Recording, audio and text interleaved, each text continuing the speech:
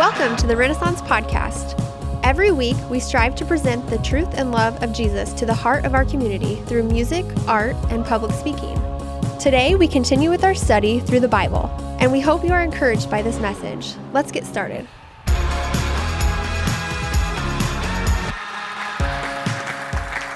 Good morning, everyone. How are you? Well? Yes, good morning. Have you enjoyed your break this weekend? By break, I mean this. Maybe most of you, like me, work kind of Monday through Friday, and then you get the weekend off. Yes, anyone? So that's a break for you. How about this break in the weather? Say amen. That was wonderful. Wake up, please. Thank you very much. In Jesus' name. I just prayed a little bit there. No, and maybe most importantly, your favorite break of the week is actually a break from me. I'm not preaching this week. Yay! Thank you, yes. I have one fan in the room. That's so awesome.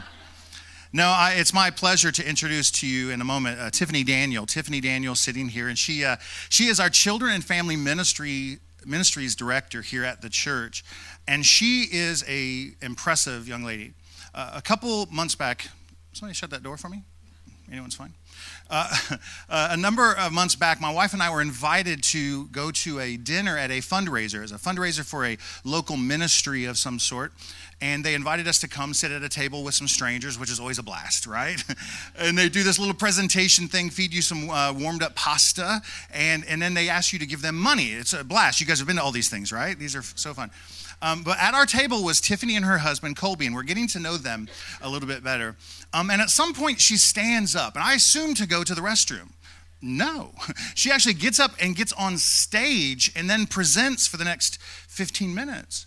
And I was so impressed by that because, number one, I know what it's like to stand on a stage and talk, and you have to stay focused, and you have to and I would have been no fun at the table, but I never would have known that she was going to speak in a few minutes.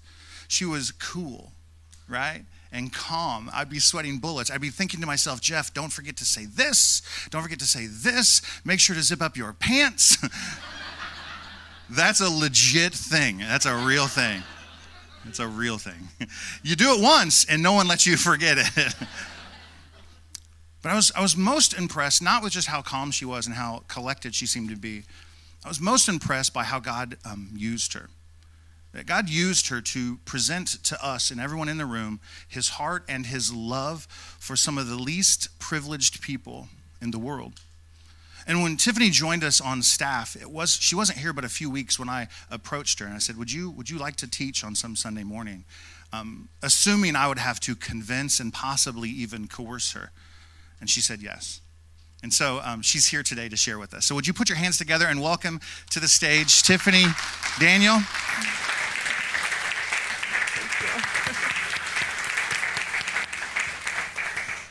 All right. So, thank you. I'm really privileged to be able to stand up here and share something that's really close to my heart today. Today is a day that we call Orphan Sunday. And Orphan Sunday is not something that's specific to Renaissance. It's not something that we made up. It's actually a day that's being celebrated across churches in the United States. And so what Orphan Sunday is, it's a day to recognize that there are actually millions of children out there without a place to call home. And so today we're going to talk about what that means, what that looks like, and what it means for us as a church. Now, I know for a lot of you, to even mention the term orphan is going to evoke some sort of emotion. Some of you are really freaked out right now. You're afraid that I'm going to interrupt your life and tell you to go out there and adopt all the babies. And for others, you might be hopeful. You've been trying to convince your spouse that it's time to adopt. So you're like, yes, here we are. This is why I brought you to church today. But I just want to put your mind at ease that I actually don't feel like it's my job to stand up here and convince you to do anything at all.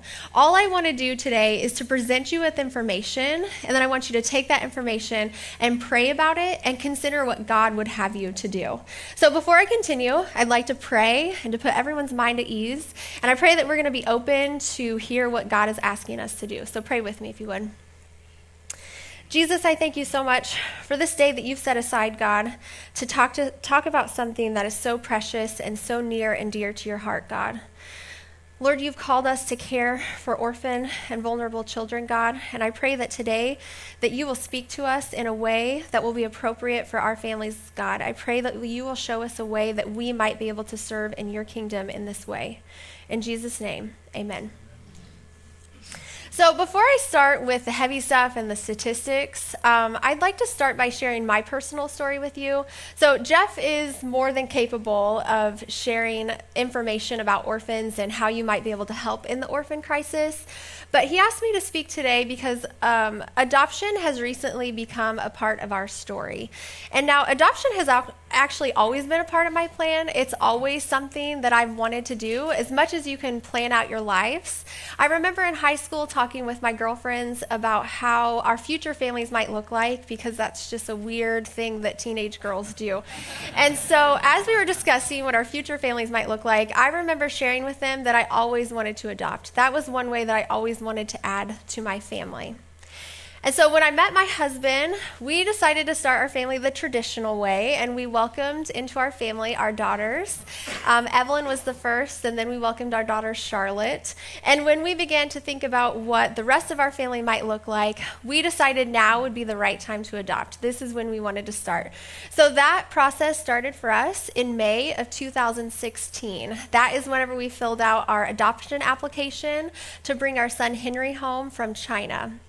Now, we had a lot of questions regarding our choice to adopt. Some people assumed that maybe I was no longer able to conceive children, and a lot of people question our choice to adopt from outside of the United States.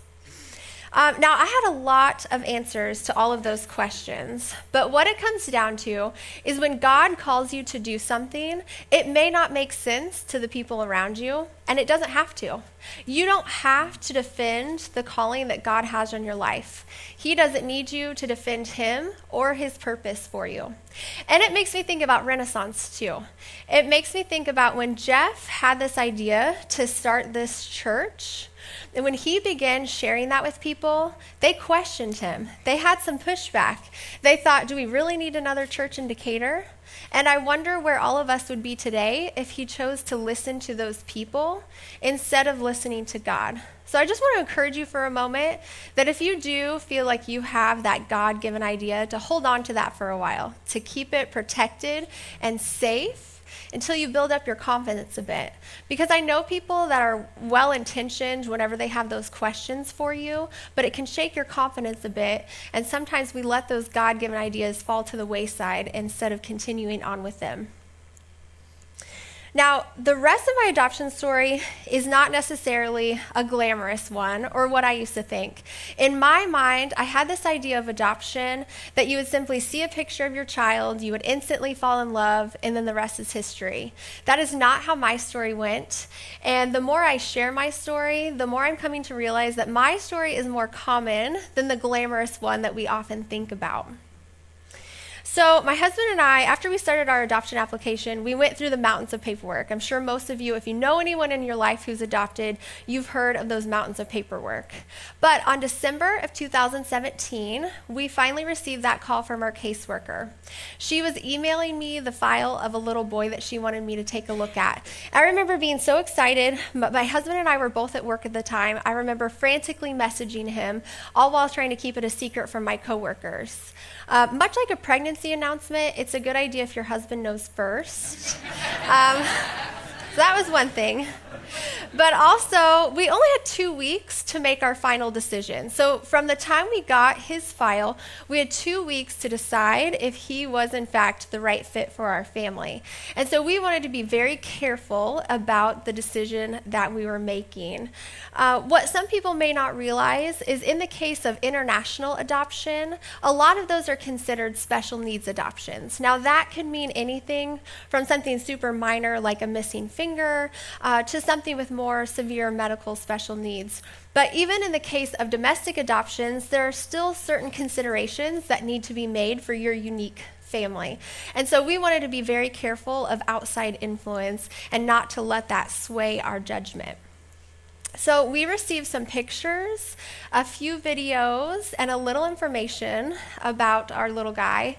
And I was, of course, smitten with his little face from the moment that I saw him. I think they had a picture up here of what he looked like, and he is the cutest little boy that I've ever seen. And so I was, of course, smitten with his little face. But now things were becoming more real.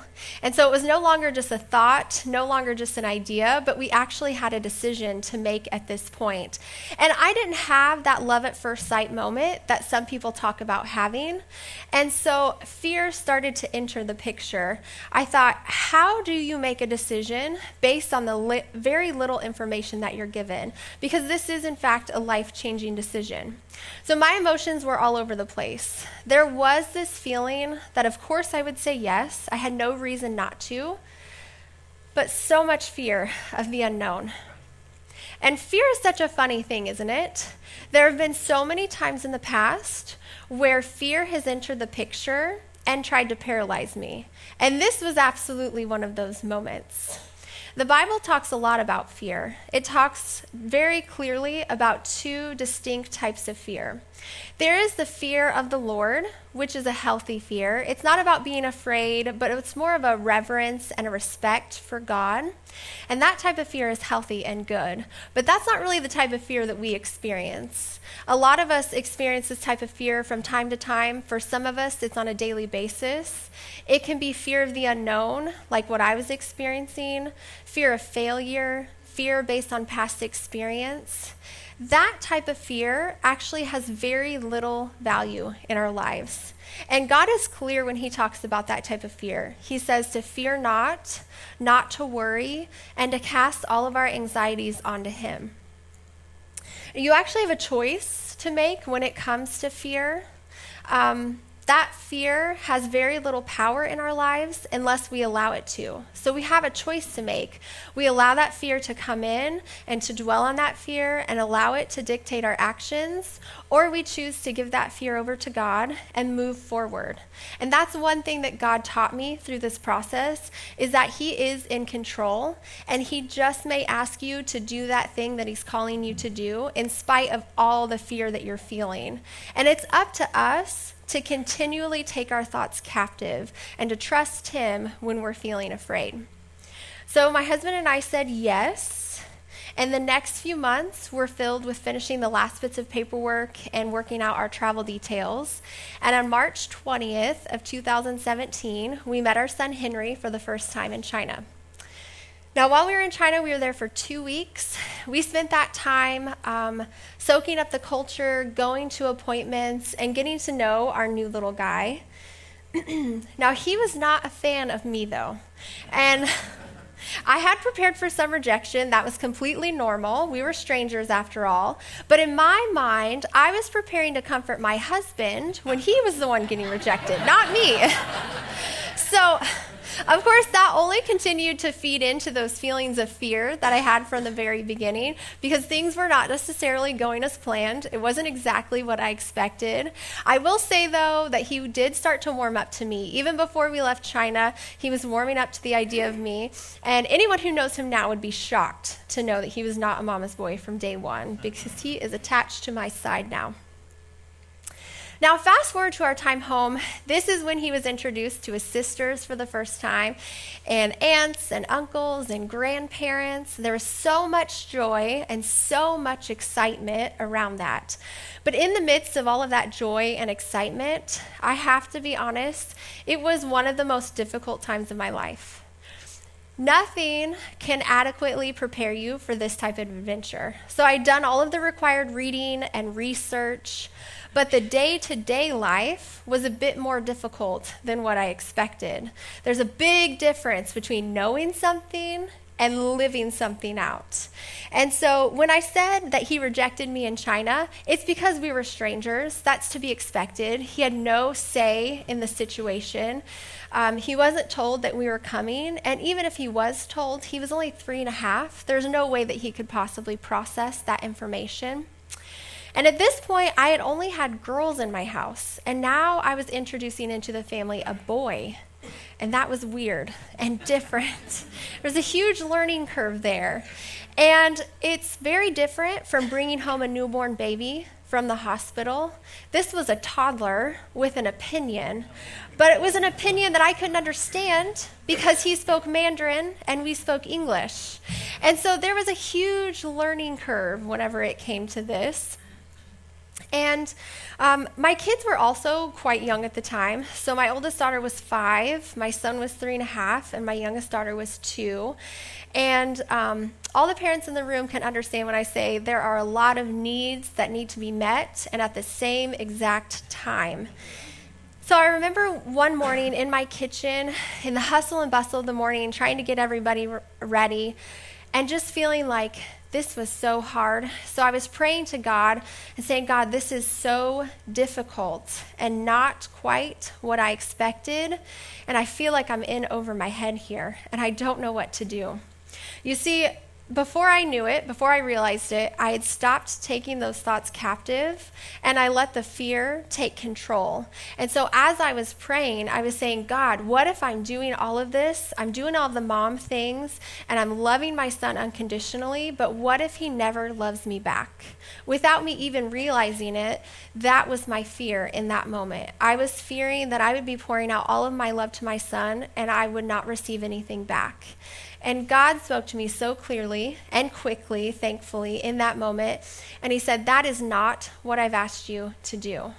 He never asks us to love with an expectation in return.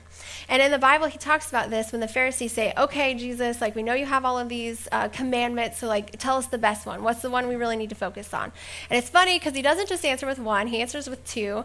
And the first one is to love God above everything else. And the second one is to love others. And he never finished that by saying to love with any sort of expectation, to love to get something in return. And so in that moment, it was a reminder for me to continue to take my thoughts captive because I had forgotten to do that. And it also shifted my perspective. It doesn't mean that things magically got better, but it reminded me of why we were doing this in the first place. I'm also coming to realize that part of the difficulty that we experienced is simply because adoption was never God's original plan for a family. Now, hear me out when I say that. A lot of what we experience in this world was not God's original plan for us. Because sin entered the world, we experience things like suffering and brokenness and poverty, and God never intended any of that for us. But because of his grace and his love and his mercy for us, he's always making other ways, always cleaning up our messes, and that's where adoption has entered the picture.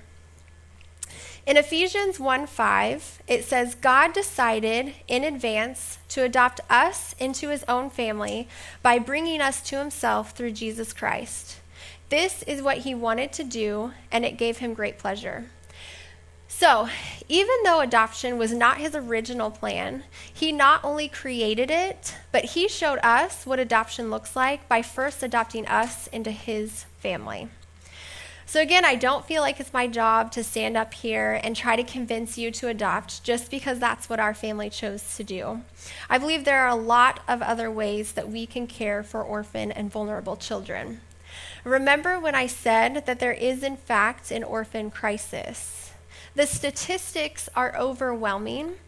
It's estimated that there are over 153 million orphans worldwide. Now, when I used to hear the term orphan, I assumed that they were talking about true orphans, meaning that these were children without a living mother or father. And that actually could not be further from the truth. Most of these children do have a living parent. And if they don't have a living parent, they at least have a close living relative. Another statistic is that abandonment of children in Europe found that in over 90% of the cases, most children were abandoned because of poverty and homelessness. Church, these statistics are extremely overwhelming, and it makes me wonder, for those of us who call themselves Christians, what are we doing about this? What has God called us to do to care for orphan and vulnerable children? I meant it when I said that we're not all called to adopt, but we are all called to do something. I believe that families are meant to stay together. I believe the ideal option is for families to stay how they were originally designed. It should not be our mission to save children from their poor families. It should be our mission to come around these families and support them in their time of need. What I want you to consider today is, what is Jesus calling you to do? And that will look different for all of us. I want you to understand that it goes beyond even adoption. We can't put one way of serving orphan and vulnerable children above another. There's room for all of it. There are actually so many ways to be involved with orphan and vulnerable children. I was feeling pretty overwhelmed with how to get this information out to you, how to explain all of the ways that you can care for orphan and vulnerable children. I thought, maybe I can make a handout of 100 ways that you can serve orphans, but that would be a complete waste of time, because I know what most people do with handouts. They don't usually make it home. They're tossed in the trash, or they don't get looked at. But I believe that if we are to pray for wisdom, that God will in fact give us those ideas. And so today I want to share with you 3 neat and tidy categories, 3 ways that you can be involved. And I've broken these down into prevention, intervention, and adoption. So prevention is the first thing that we're going to talk about. Prevention involves caring for families before they are in crisis. So knowing that most children are abandoned because of poverty and homelessness, it's imperative that we look into this issue. Even right here in Decatur, we see a prevalence of homelessness all around us. It's really easy to simply see them as another fixture in this community and to sometimes not even see them as human. We see it so often that we become desensitized and sometimes develop an apathy towards them. We become fearful of giving because we don't want to be taken advantage of. And we may even sometimes deem them as unworthy or undeserving because we think we know what got them into the situation that they're in. I wonder, though, what if we begin to see them the way that Jesus sees them? If we begin to see them as children of God with worth and potential. If we expect to see an end to the orphan crisis, this is exactly where it starts. We've got to start by breaking the cycle of poverty. So I'm not necessarily talking about your money either. A lot of times when we mention issues of homelessness or poverty, a lot of people are like, okay, fine, let's just throw some money on the problem and it'll go away. Sometimes, though, it will take our time and our effort even more than our money. But it's not necessarily natural for us to want to give, whether it be our time or our money. But Jesus talks about these type of issues, okay? In the book of Matthew, when he starts talking about issues such as lust and anger and divorce, Matthew 5:21, it'll be up on the screen for you. It says, "You have heard that it was said to those of old, 'You shall not murder, and whoever murders will be liable to judgment.'" And this is where Jesus comes to shake things up a bit. He says, "But I say to you that everyone who is angry with his brother will be liable to judgment." So we look at this passage and we say, there it is, murder. That's the problem. That's the issue. But Jesus is saying, wait a second. This started long before the action. The problem started with the anger in your heart. It started long before the actual action of murder. And if we jump to Matthew 5:27, it says, "You have heard that it was said, 'You shall not commit adultery.' But I say to you that everyone who looks at a woman with lustful intent has already committed adultery with her in his heart." So again, we look at that and we say adultery is the issue. Adultery is the problem. And Jesus is saying that's not the problem. The problem started long before the action. The problem starts in our heart. We need Jesus because our hearts are messed up. It's not easy and it's not natural for us to want to give, whether it be our time or our money. For some of us, it's going to be a lot easier to throw money on the problem and call it good. For others, we would never want to give our money and just give our time. But all I want to know is, have you checked in with God about it? Because giving your money is good and giving your time is good. But if you're only doing those things because you think it's good enough, we need to make sure that we're asking Jesus, is it in fact enough? Now, there are countless ways to serve, whether it be your time or your money, right here in our community. We even have people in this congregation that work in nonprofit organizations, such as the Pregnancy Resource Center or the Salvation Army, and the other nonprofit organizations that are already in our community designed to serve these families. Now, with that being said, God won't call us all to serve in that area either. So that's the prevention side of things. That's one way that you can serve orphans, and it's by preventing the orphans to begin with, by serving those families that are in need. Another way that you can serve, though, is by intervention, by being involved with the families that are already in crisis. Now, this might mean becoming a foster family. Now, foster care in the United States is designed in such a way so that ultimately children will be reunited with their biological families. Now, ironically, that is why a lot of people shy away from the foster care system to begin with. They think I can never get involved with something like that because it would be way too painful. They can't stand the thought of giving their time or their love or their resources, all for it to be ripped away in a matter of months or even years. And I understand it would be extremely painful and it would be difficult.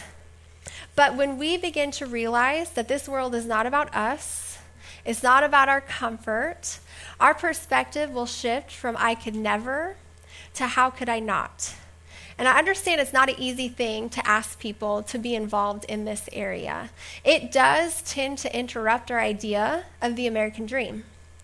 We're taught that if we work really hard, we deserve the vacations, the nice cars, the stuff, the shoes, enter whatever your thing may be, that we get that stuff for ourselves. And then we reach an age where we deserve retirement. We worked really hard for it, and we deserve this comfort.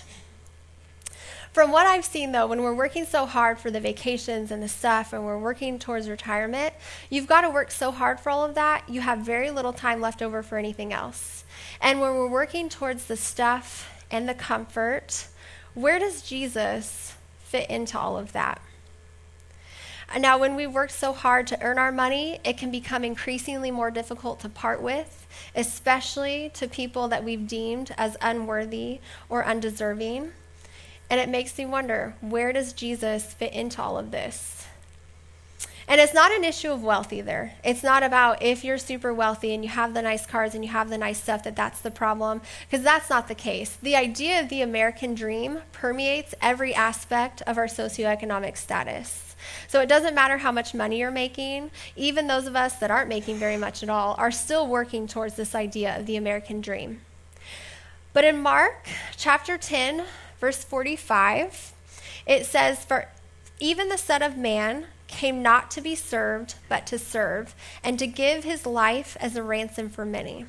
So Jesus is our greatest example. And it said that he came to serve. So how are we serving other people? And to ask somebody to become a foster family is a big, big deal. And so maybe you're feeling like that is, in fact, not your thing. Well, you can also care for foster families. And you can actually care for foster families in really big ways that may seem small to you, but huge for them. And when I was trying to consider how to introduce you to some of these families. So I'm not normally over here. I'm normally in the annex. And so I see some of these foster families come through. I know who they are. It would not be possible for me to introduce all of you to all of them. It's going to take some intentionality on your part. If this is where you feel like God is calling you to serve, it's going to take some time for you getting to know the people that you're sitting next to every single week, getting to know who they are and what their needs are. And then you would be able to meet some of those needs. But again, God won't call us all into those areas either. So there's the prevention side, the intervention side, and the last thing I want to leave you with is adoption. When I said there's room for all of it, this is included. And I hear every reason in the book as to why people feel like they can't adopt. You think you're too old. When I was in China adopting my son Henry, there was a woman in her 60s bringing home her third child, and this child was only 6 years old. Does that sound crazy to most of us? Yes, I agree with you. I share that story, though, not to make you feel guilty. If you're in here today, maybe it's your 60th birthday, you don't have to go adopt. That's not the point of this. What is so cool about that story, though, is that she did not assume that God was done with her. She did not assume that because of her age, that there was nothing left for her to do. She was bold enough and brave enough to actually ask God, what about me? What's next? What can I do? And again, if adopting is not your thing, I understand. As long as you're checking in with God about it, I'm okay with it.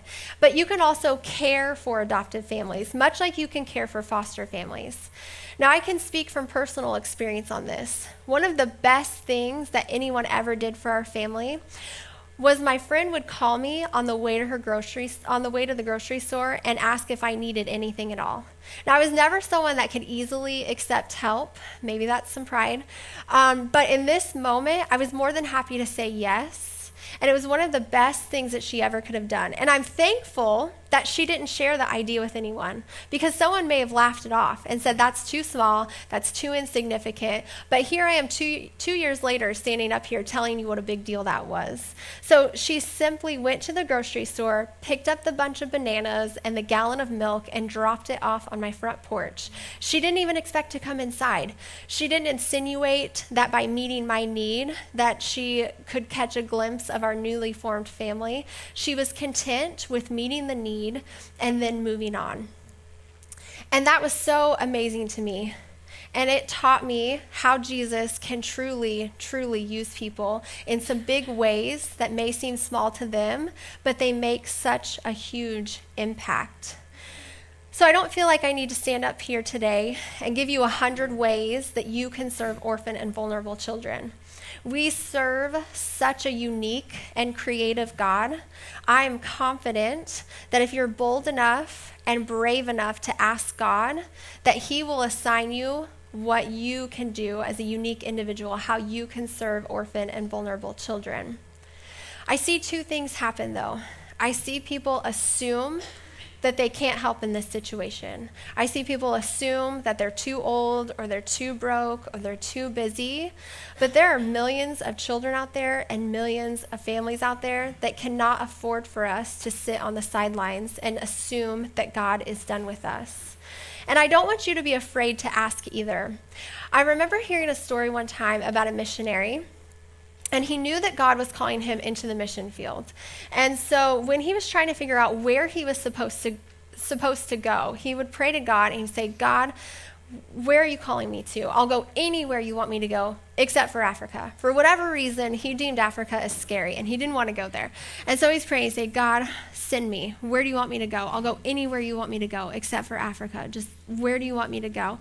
And so he kept praying, and for months, and he never heard anything from God. And so finally, out of desperation, he's like, okay, I'll go wherever you want me to go. Just send me. I'm willing to go wherever. And God answered him, and he said, listen, I never wanted you to go to Africa. I just wanted you to be willing. God just wants us to be willing. He'll use those of us that are willing. So I'm just asking that you be bold enough and brave enough to ask God what He would have you to do, and don't be afraid of the answer. It doesn't mean that He's automatically going to tell you that you have to do the scariest thing that's at the bottom of your list. He may just be asking you to simply drop off a bunch of bananas and a gallon of milk. And so today, I want to close us with a prayer, and I want it to be bold. I don't want it to be big. And for the next few moments, we already have this time set aside where we have a time to spend with God and to ask Him. Maybe you've never considered before helping with the orphan crisis. You thought maybe it wasn't something that your family should do. A lot of people assume that adoption is the only way to help. I hope that I provided you with other avenues, other ways that your family can help. But I don't need to stand up here and give you a specific way. I believe that Jesus can do that for you. So all I'm asking is that you be bold enough and brave enough to ask God what He would have you to do. So let's pray. Jesus, I thank you so much for this time, God. Lord, I thank you that you've set aside this day, Lord, that you have called us to help in this area with orphan and vulnerable children, God. Lord, I pray that you give us a boldness to do what you're calling us to do, Lord God.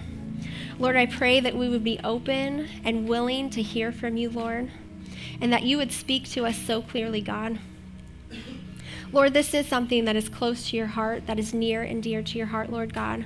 I pray that you would break our hearts for what breaks yours, Lord. I pray that you would help us to see people the way that you see people and to love people the way that you love people, Lord. Lord, I pray that you would stir in our hearts, Lord, a passion and a desire to serve those people that are so close to your heart. We pray all this in Jesus' name. Amen.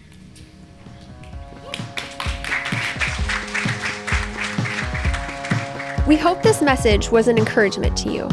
Walking in faith can be difficult, but we are constantly working to remind people of the truth and love of Jesus, and we want you to be a part of that. So head over to our social media pages on Facebook and Instagram, or connect with us online at renaissancedecatur.org and help us make a difference in the heart of our city.